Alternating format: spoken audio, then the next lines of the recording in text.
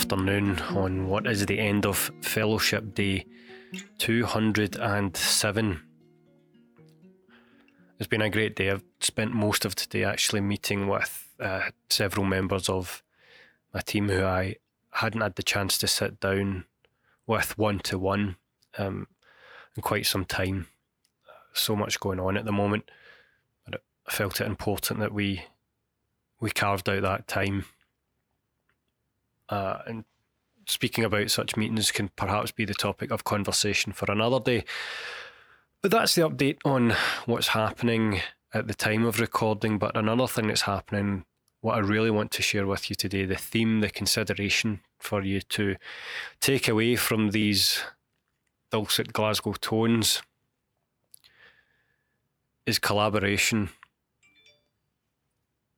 He says, as our project management platform goes crazy with my phone set to loud. I won't edit that out. That's part of the process. That's the reality. That's what's going on. Let's not over-polish this. Distraction aside, notifications turned off for the remainder of this recording. Collaboration is something we've covered in previous days. I've spoke about this from various dimensions, but what's going on at the moment is I'm more seriously considering larger collaborative grant bids, more so now than I've ever been able to in previous steps of my academic career. I've had some opportunity to look at more collaborative bids now. I've worked with other people on more entrepreneurial projects outside of academia, and it's this point of collaboration that I want to cover. That is working with someone who brings a different perspective, who's had a different background to you, who has different stories, expertise, experiences, philosophies on how to do things. There is a really wonderful tension in understanding your approach versus someone else's. You both know and understand that there's complementary things you can bring to the table to make the whole greater, more ambitious than the sum of its parts. And it's that tension on understanding how this person is not a copy of you, might disagree with you, look at things differently,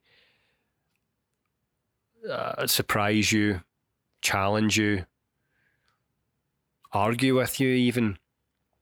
All of these uncomfortable things, these points of genuine conversation, something else I've discussed on previous days, that in part sort of destroy and rebuild you through the process of conversation to take that collaboration towards some sort of impactful, actionable end.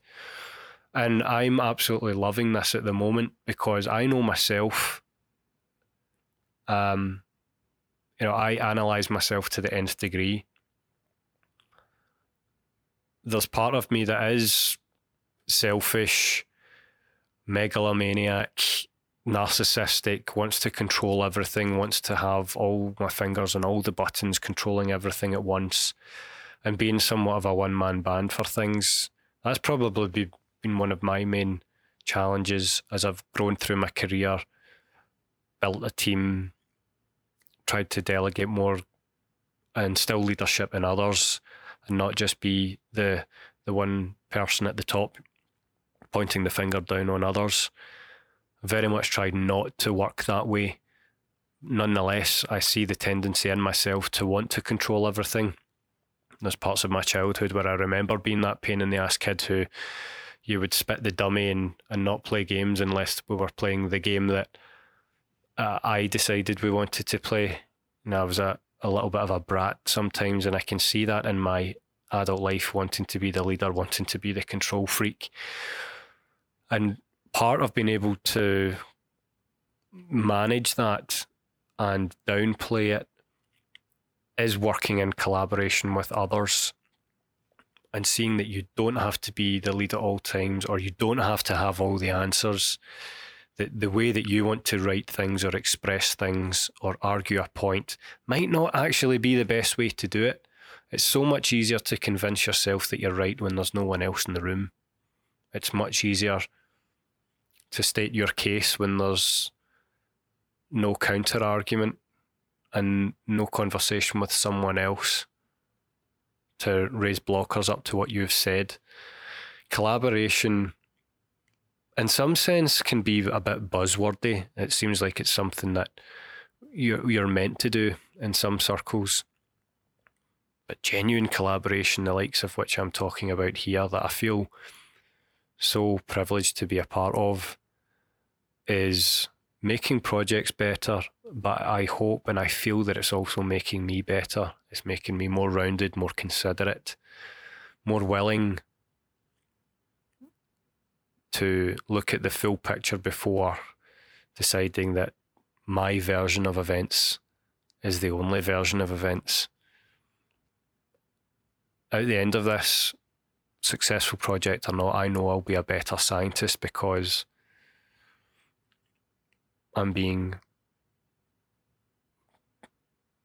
productively forced to look at those parts of myself that I know tend not to be collaborative. And the act of collaboration is an exercise, a chance to exercise the muscles that stop me from giving in to those controlling narcissistic tendencies. So I ask you now, as I do at the end of every episode, to consider something. And today I want you to consider, if you will, how collaboration might make you a better version of your professional self. Thanks as always for being here. We'll see you again soon for the next episode of the Read Indeed podcast. Have a great night. If you like what you're hearing on the podcast, head over to the website where not only will you find the written blog versions of these podcasts, you'll find my leadership blog series, the Daily Thought series, and information about my book on managing the imposter phenomenon. We also have even more free resources and webinars linked to the YouTube channel. So head on over to dr-mark-reid.com. That's dr-mark with a C -reid.com.